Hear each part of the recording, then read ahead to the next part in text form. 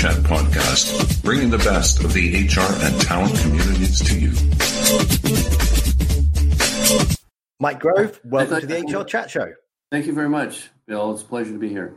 So let's jump straight into the questions. Firstly, please tell our listeners a bit about yourself, your career history and your current role.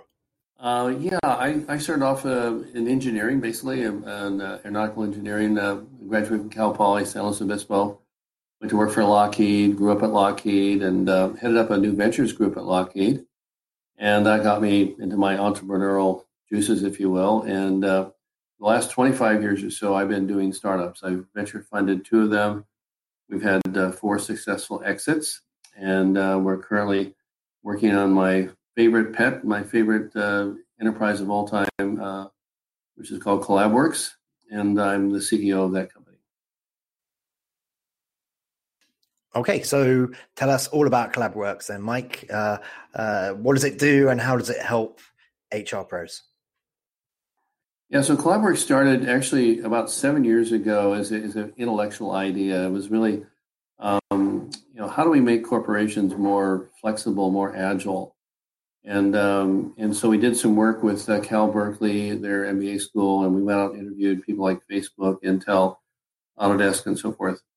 And it was called the virtual corporation, the idea of making corporations more pliable, if you will. And so from there, we did about 25 workshops over a 2-year period. And then we came up with this vision of originally what we called People Cloud, but this idea of having anyone be able to work on anything within a company, whether you're a gig worker or a full-time worker. And from there, we built some software, and we've been working now with customers for the last 4 years. And we now have a full enterprise product that we've now working with Fortune 500 companies all the way down to startups and actually individuals, including CEOs. As to how it helps HR, basically, we're complementary to a lot of what HR has today. So HR today has a variety of tools and feedback mechanisms to help the employee in their experience. What we do is we help the employee with their experience in the things that we think count a lot, or perhaps the most, which is the actual job that they do and the relationship they have with their manager and their team. So we're complementary to HR. And we see ourselves as somebody that can really support HR. Wonderful. Thank you very much. Now let's get into some definitions for a minute. What do you mean when you say that the framework is a digital management system? So if you think about software today, we've heard tools like CRM tools, for example, and they're SaaS software tools that are designed to basically help streamline the processes of sales, for example. But who actually is thinking about managing, how many of the practices of managing can be actually repeated? And can you actually capture a lot of those practices? For example, understanding the clarity of the work, the direction, the focus, the priorities, the ability to improve. And so we created basically a management framework that really simplifies managing. So it allows the individual to self-manage most of what they do. So what am I doing? Who do I work? Who do I serve in terms of my customers and so on? And the manager's job gets much simpler because now they have the data and the information about what each person believes they're doing. And now the manager can guide and actually help nurture and direct that individual, but doesn't have to spend a lot of time day to day understanding what the person is doing. So it's a simplification. And we see that we call it now digital management systems as a general category. And we believe this category will become very large over time. So you'll see SaaS software basically as a very standard tool across almost all businesses the next 10, 15 years. Okay, awesome. Now, CollabWorks claims its tools can make the work of employees, its value, and the talent required to get it done more visible and measurable, Mike, enabling organizations to shift talent away from what matters least and what matters most. How is this achieved, and how is the framework different from other HR or management tools out there at the moment? That's quite a question. So imagine, if you can, visualize a cup, a coffee cup or any kind of cup. Imagine that. And imagine that you can now ask a person to carve up that cup in terms of the various services that each person provides. So first of all, we look at all work as a service. And when you have a service, that means you have to have a customer. So if you're a dentist, for example, you may actually do certain things on tasks on people's teeth, but you actually provide overall services to customers. Well, we look at all work that way. So imagine now that you can take in this cup, this magical cup, and within a half an hour, 45 minutes, you can actually say, I do 10% of my work this way and 15% that way. At the end of this effort, you basically have defined 100% of what it is you're doing. So in our world, our management framework, every individual now has an opportunity, whether the CEO or a junior engineer, to basically describe in the very same process what it is they actually do and for whom actually benefits what they do. So that's the first step. The second step is, well, how do you actually determine what is valuable? And so we also give each individual an opportunity to actually decide based on an algorithm that we create and actually adjectives that they use to describe capability. They now can describe the relative value of all the different services they're doing. And then once you've done that, then you ask the question, well, what is the most valuable work that I'm doing and the least valuable work? So, for example, people often are spending too much time in email and too much time communicating in unhealthy or unproductive ways. And so if they can identify that and they can begin to say, well, gee, I need to change that. What specifically do I need to change? So, for example, we had a CEO who was spending 40% of his time communicating up and down through the organization, attending all kinds of meetings and so forth.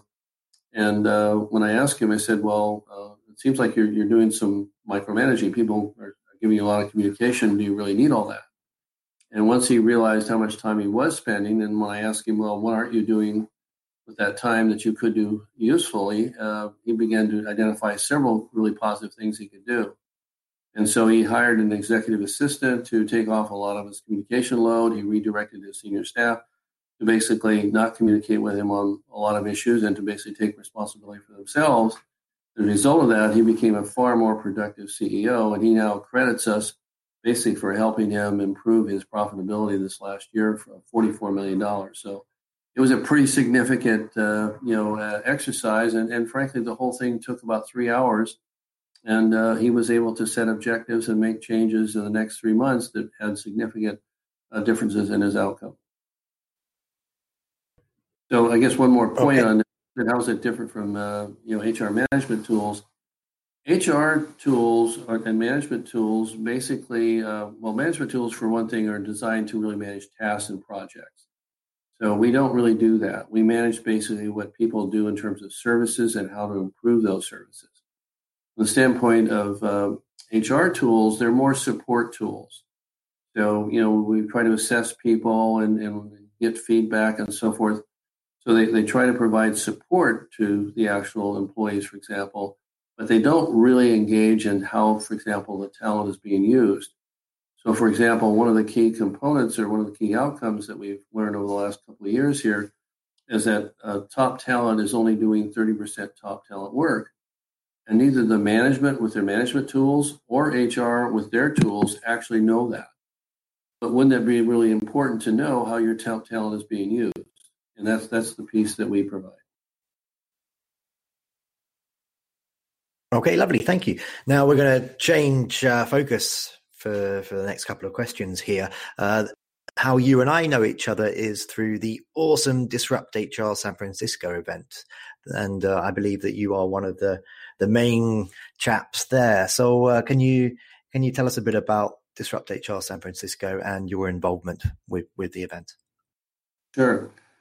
Well, first of all, we love these events. We just had one a week ago, and it was a sellout. Josh Bersin was our keynote, and we had about 200 people and very positive feedback.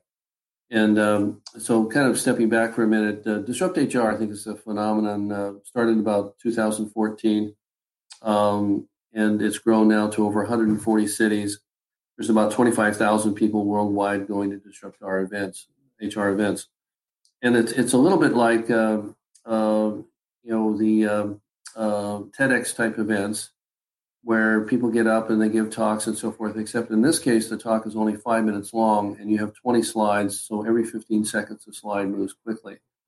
So it's a very difficult, actually challenging speaker involvement. And so it's a real good, healthy lesson for speakers. And we get excellent speakers. And in this last time, for example, it was all about the new HR. And so we had, people from new AI tools to new ways of having people circulate or do a gig economy inside a particular company, and so on. So we had a lot of basically state-of-the-art type communications that you wouldn't see in normal events in the HR world. So we're pretty proud of it. We do 2 events a year here in the Bay Area, and CollabWorks is the sponsor of these events, the prime sponsor, and I'm the leader of the events activities. Okay, awesome. And you mentioned that Josh Bersin was one of the awesome names at the most recent event. Do you want to do any shout outs for any of the other speakers that particularly resonated with you? Josh did a beautiful job of describing the future from his perspective. And then, like you said, we had the other speakers that came in and touched on a variety of different subjects.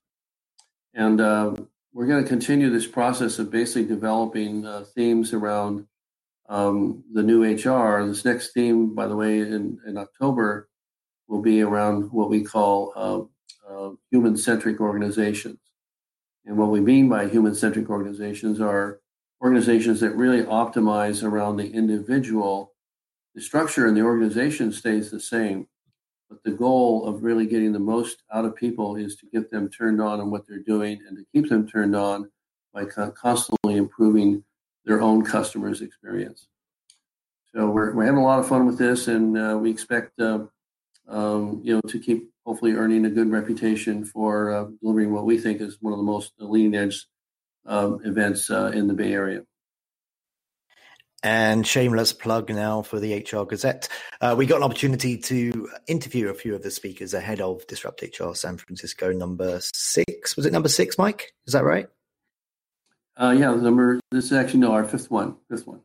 That was number 5. Okay, I beg your pardon. So if you'd like to hear more from those awesome speakers, please do check out the HR Chat podcast stream. I think it's around about episodes 87 through to 90 in that region.